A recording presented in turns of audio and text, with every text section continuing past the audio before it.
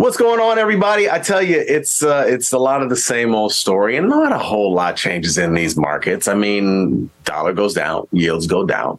Stocks like that, right? And we'll continue to talk a little bit more about that. Banks are finally starting to raise some rates. They have competition now. They don't just expect people to leave money in and automatically make money. So, yeah. Things are going to change for them, and they got to raise these rates to keep up with the rate of inflation. It's been way too long, and they got to do it. And Tesla, once again, cutting prices, sending everybody into a tizzy. We'll talk about that and a whole bunch more, maybe even get into the platform. But first, welcome to the most dangerous show on the Taste Trade Network. It's Engineering the Trade.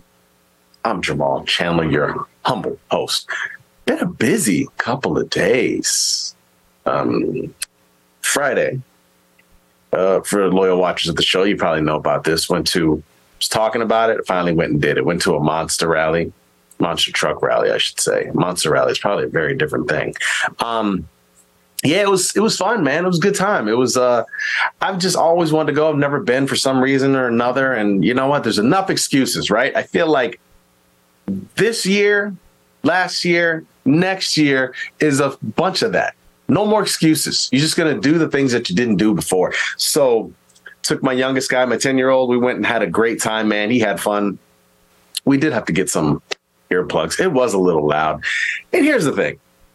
It's not so loud that you couldn't completely handle it. It's just you probably should pay attention to your health, your ear health, right? It's the same thing they say about eye health. I mean, you could walk around when it's sunny with no sunglasses, but it's probably better for your eyes if you have some sunglasses, you know? So my little dude, being a guy, we get in there, it was super loud. It was like echoing off of everything. And he's like, oh, no, it's fine. I'm getting used to it. I think it's fine. I was like, nah, let's go get some earplugs. Like, you know, the wise person that I am now. I totally would have been the same way as him back in the day. You know what I'm saying? But it was a lot of fun. What else did we do? There was a St. Patrick's Day parade in our area the other day. So that was cool. See a lot of people that we usually know and hang out and watch the little dude get some candy. I don't remember going to a lot of parades as a kid. I just don't. Not to say we didn't.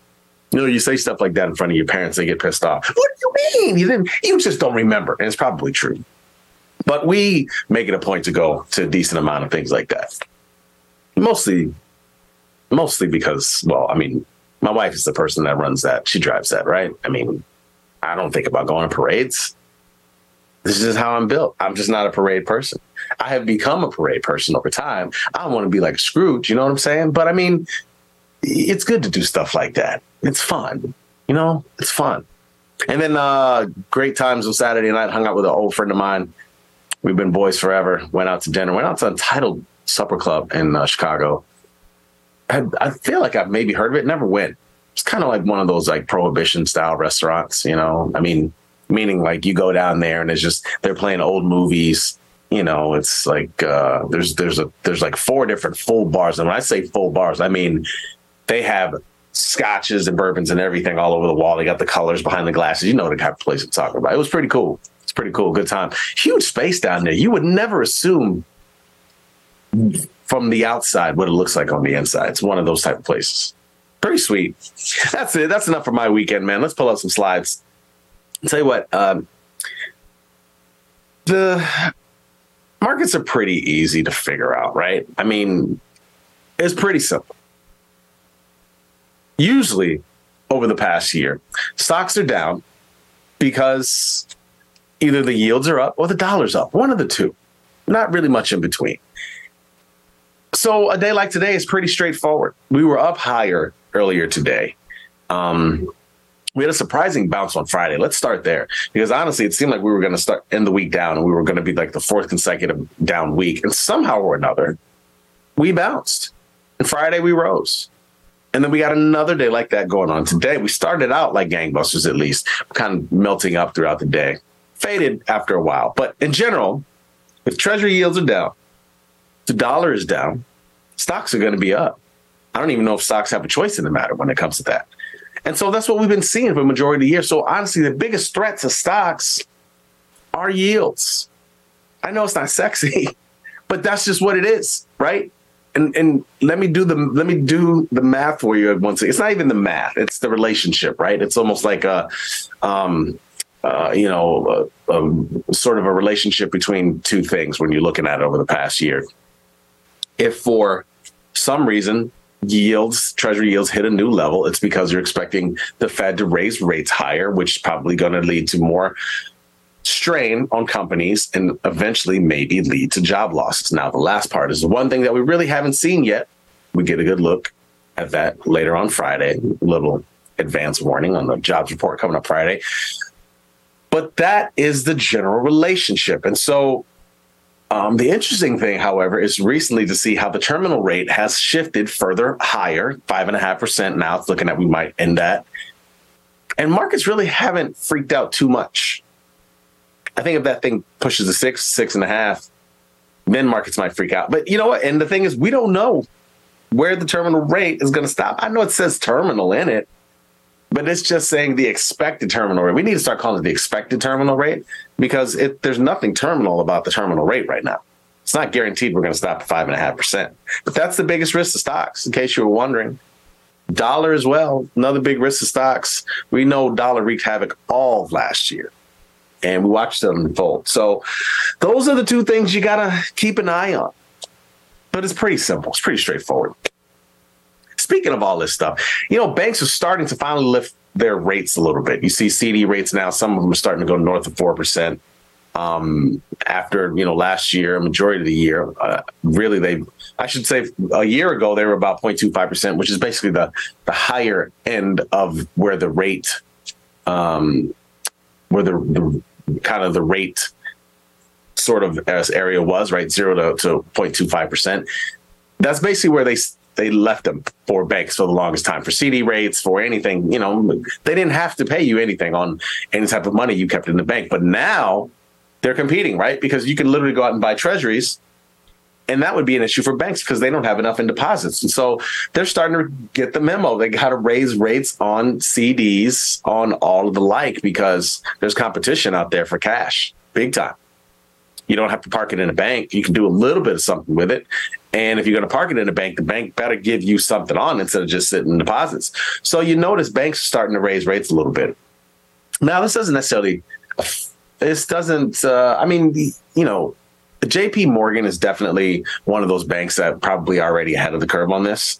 Because they also charge you all kind of ridiculous fees on other stuff too, right? It's no diss to JP. It's just how some of these banks work, Bank of America, et cetera. Personally, I'm not one of those big bank people. I'm a credit union type of person. And that's always more interesting for me anyway, like the credit union stuff. They usually give you better rates overall, not necessarily so much on CDs and stuff like that. They try to be competitive, but overall, banks are starting to get the memo now that they got to do more. Tesla, car prices. It's never been cheaper to get a Tesla. Throughout the whole range of Teslas. There's 4 of them, right? I think there's the 3, there's the S, the X, and the Y. I believe there's something like that. I forget what it is. Anyway, they drop prices on their high-end models. I believe it's the Y and the X, right? That they dropped prices on. But in general, the Model 3, it's $5,000 cheaper than any, on average, car in the U.S. right now. And Tesla's really competing. And they're expecting this to stoke demand. So this could change Tesla stock prices recently. We'll see what happens. We'll see if there is a real follow through. They give those monthly numbers every whatever that is. When is the next one? Should be coming up soon, actually, when we find out what Tesla's numbers were, unless we just had it. But those are the things you want to keep an eye out for, right? They've lowered prices. Now what's going to be the follow through in the stock price? Is there going to be a big change, big difference? You wonder. It's crazy though. It's like most things, right? Like when a big screen TVs, like the flat screen TVs first came out. They were crazy expensive, and now over time they've gotten a whole lot cheaper. You could buy a couple of those like no problem. Teslas were crazy expensive when they first came out. They're still probably a little bit expensive on the higher end model side, but overall now the technology is not, a new thing anymore. You're starting to see other companies compete, the Fords, the GMs, all of those in the world. So Tesla's just doing what normally happens with most products that went from being completely niche to sort of garden variety. They're really keeping it competitive. Leftovers, cost of mobile internet around the world. Let's move ahead to the next slide. As we do, I got to say what's up to all my people who are watching the show today. Thanks for watching, man. Hit the like and subscribe button. I appreciate you guys watching the show. It means a lot. And I tell you, I hope to see some of you guys when we do these tours. I know you guys have seen we have a new updated schedule of tours coming out. We're going to be in Houston actually in a week. What's this? 2 weeks from this Friday, we'll be in Houston hanging out with the people of Texas. If you're around, come on out, man. Come on out. Check me out. And the fellas. And the ladies. All of us. Please. Leftovers. This is the cost of 1 gigabyte of mobile data in selected countries and territories in 2022. Now, I just put the United States there for you just to drop that in there to see $5.62 for 1 gigabyte of mobile data. Right? And you think you have it hard. I mean, look at Switzerland. Look at South Korea. Look at St. Helena. Woo. You know where it's cheap? Israel, Italy, India, France, China, Spain, Nigeria, Brazil. Fairly cheap, especially when you compare those to the United States. Would you have expected this, or would you have expected it differently? I kind of thought it would be different. I mean, I wouldn't have thought. I guess I just didn't. I don't pay much attention to how much it costs for a gigabyte of mobile data, but I wouldn't have expected the U.S. to be so elevated compared to a lot of these other countries. I mean, sounds like we need to get over to Italy and France and Spain because it's pretty cheap over there for mobile data. It must be nothing, you know. But I want no. I wouldn't have expected this. It's kind of interesting and very different. And I am not moving to St. Helena anytime soon. And if I do, I'm not going to have a phone. I'm not going to be using a phone for internet. I can tell you that. The hell with that. Let's move ahead to the next slide. SPY vol is super duper cheap right now. Implied volatility is pretty low, but also just historical vol, right? I mean, we haven't had any crazy moves. I think, was it last Tuesday? I can't remember. One of these last Tuesdays, we had a big move, 2% down to the downside. Really hasn't been huge moves. And as a result, that's usually going to keep historical volatility or realized volatility, also as it's known as. That's usually going to keep that fairly low. But yeah, this is the lowest it's been in well over a year that we've seen historical volatility in SPY. And as a result, we're getting this. Usually when you see SPY vol this low, sitting around 15, when you see implied vol under 20, that means probably the VIX is under 20, right? And that means overall implied volatility is fairly low. And what does that mean? Probably not selling a lot of volatility right now in trades. I mean, that's just kind of what it is. Waiting for better levels in the market to sell things because this is definitely not it. I actually closed out a bunch of different trades on Friday when I realized it just didn't make sense to hold on to them anymore. I had a Google Iron Condor. I had a Tesla Iron Condor. Both of those were under 20 IVR. It's time to close out. I had a coin Iron Condor. IVR is still a little elevated in there. It's like 32. But I just felt it had run its course. It's, for those of you who haven't seen this before, we do have this. I need to pull up myself. It's on me. We have a chart that shows VIX on the same chart. It's like a sort of a 6 table chart. It's more like a table, right? A VIX and buying power. Depending on the level of the VIX, that's how much buying power you should have allocated into the market.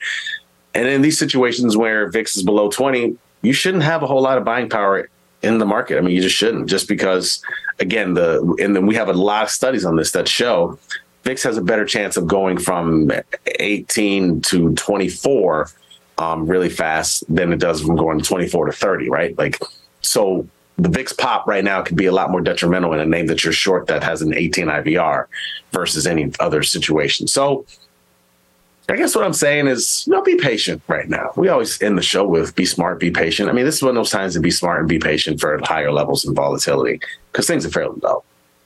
Now, I get if you want to make some directional trades, you want to buy some put spreads and names that are like, 0 IVR or 2 IVR, or whatever they are right now. There's a lot of those.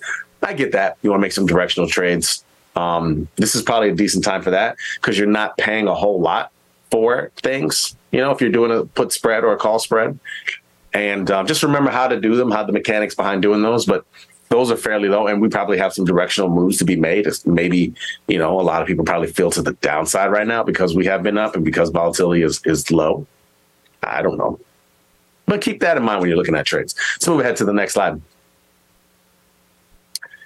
Along the same lines here, right? We just looked at where implied volatility is and historical volatility is. That's exactly what this thing is, right? This is the implied vol risk premium. Talked about this many times on the show. Also have a video on it on the YouTube page.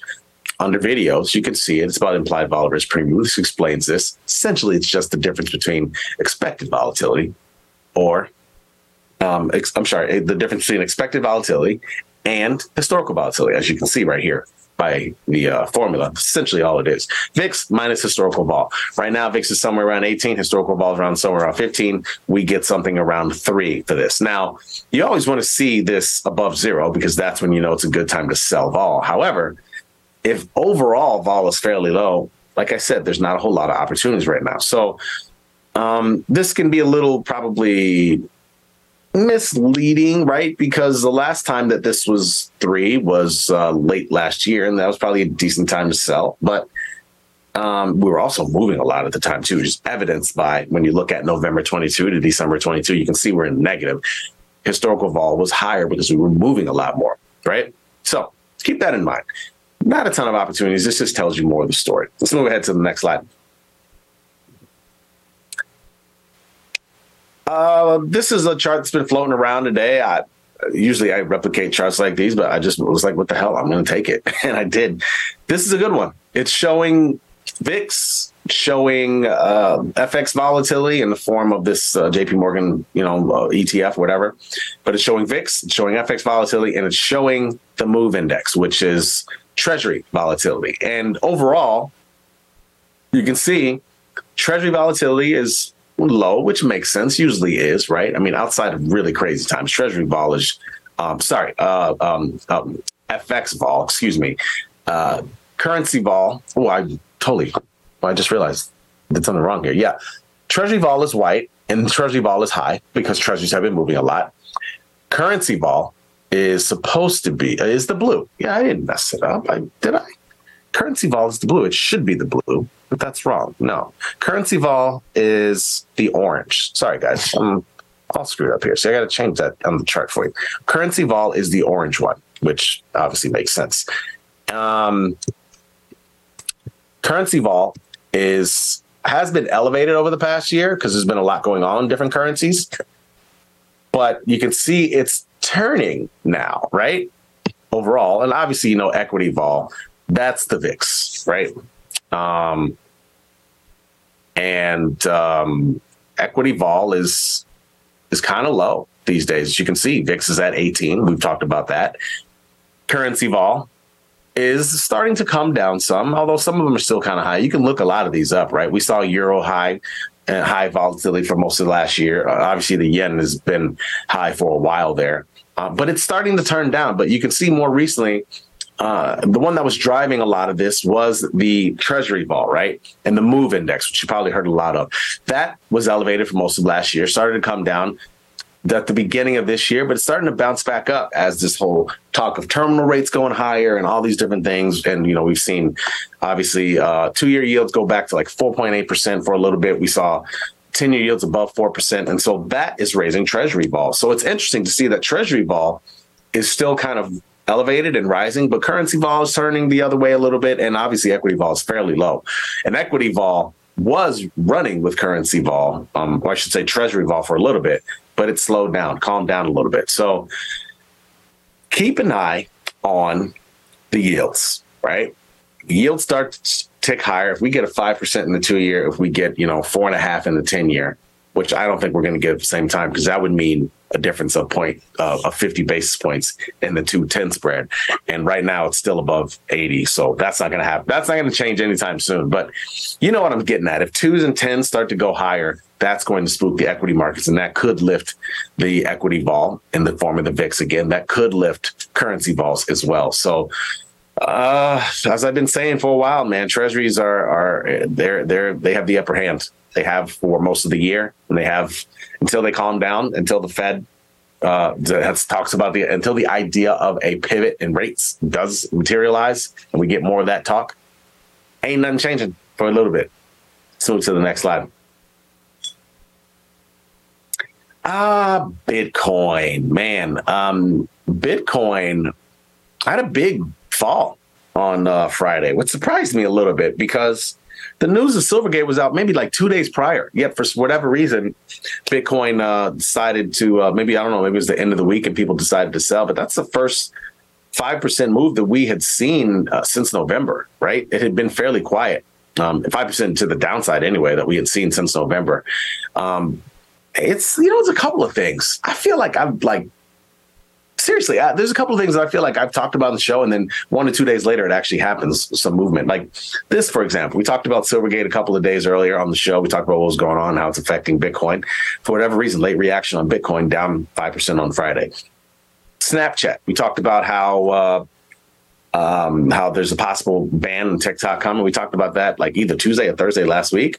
Just today, all of a sudden, Snapchat is making a move big time, as if that's new news. I don't understand it. Am I just that far ahead? I don't know. I'm not bragging. I'm just curious. I don't understand what's taking them so long on these things.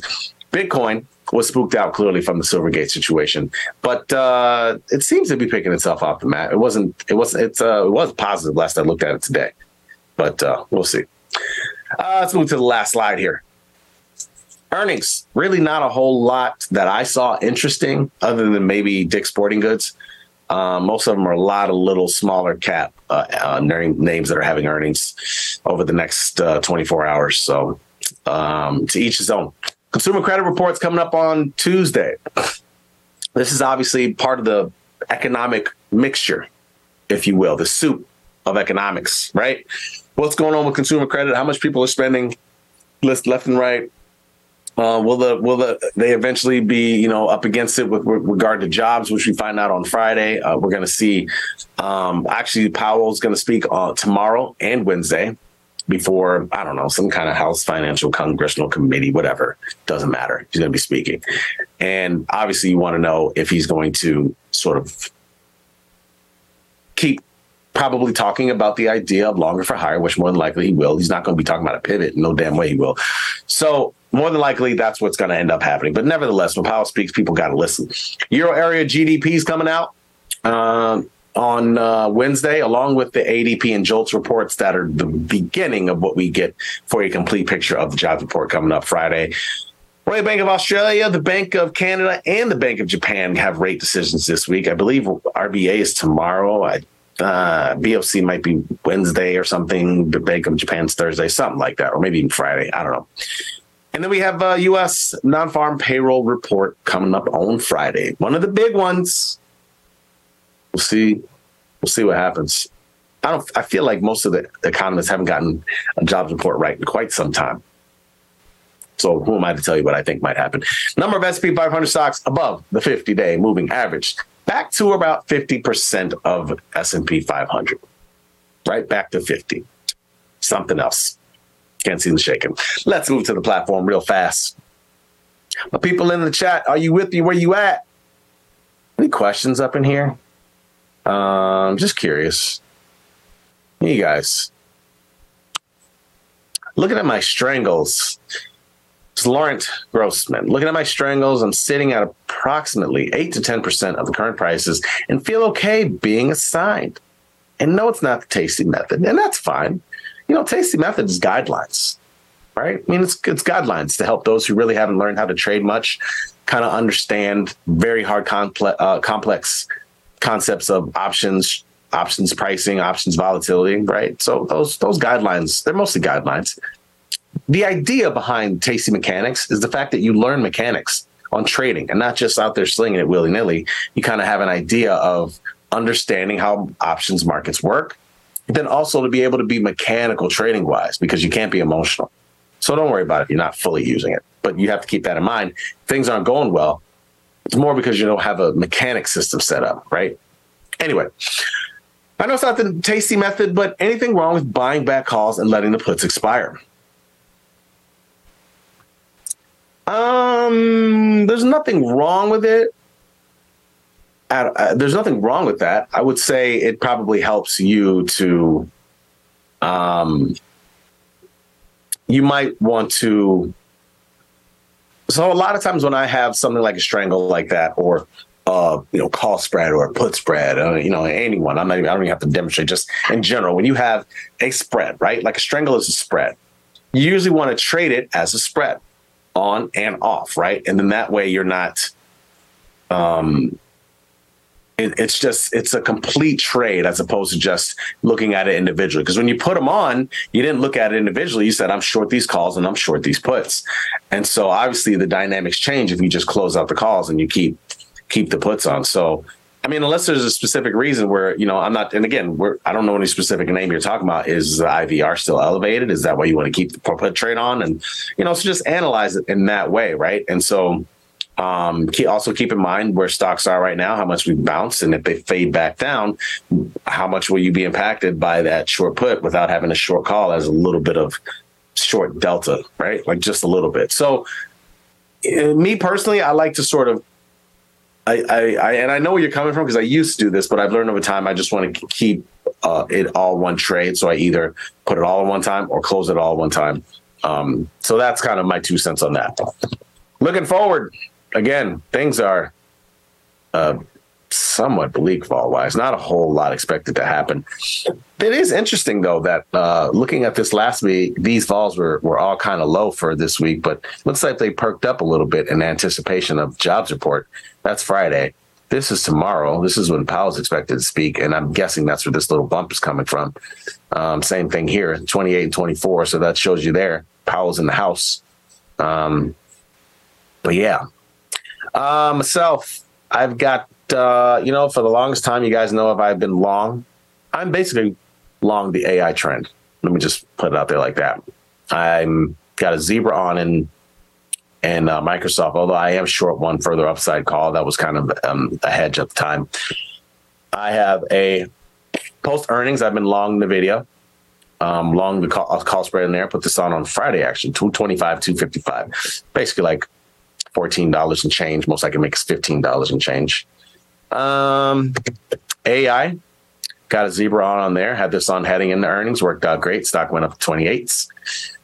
Rolled it out to April. Got to 2025. So that's kind of where I am on things. It's kind of what I'm holding for now. You know what? That's our time, guys. That's our time. Thanks for watching the show. And as always, be smart, be patient, trade them small, trade them often. I'll see you guys in 24 hours. 23. Peace.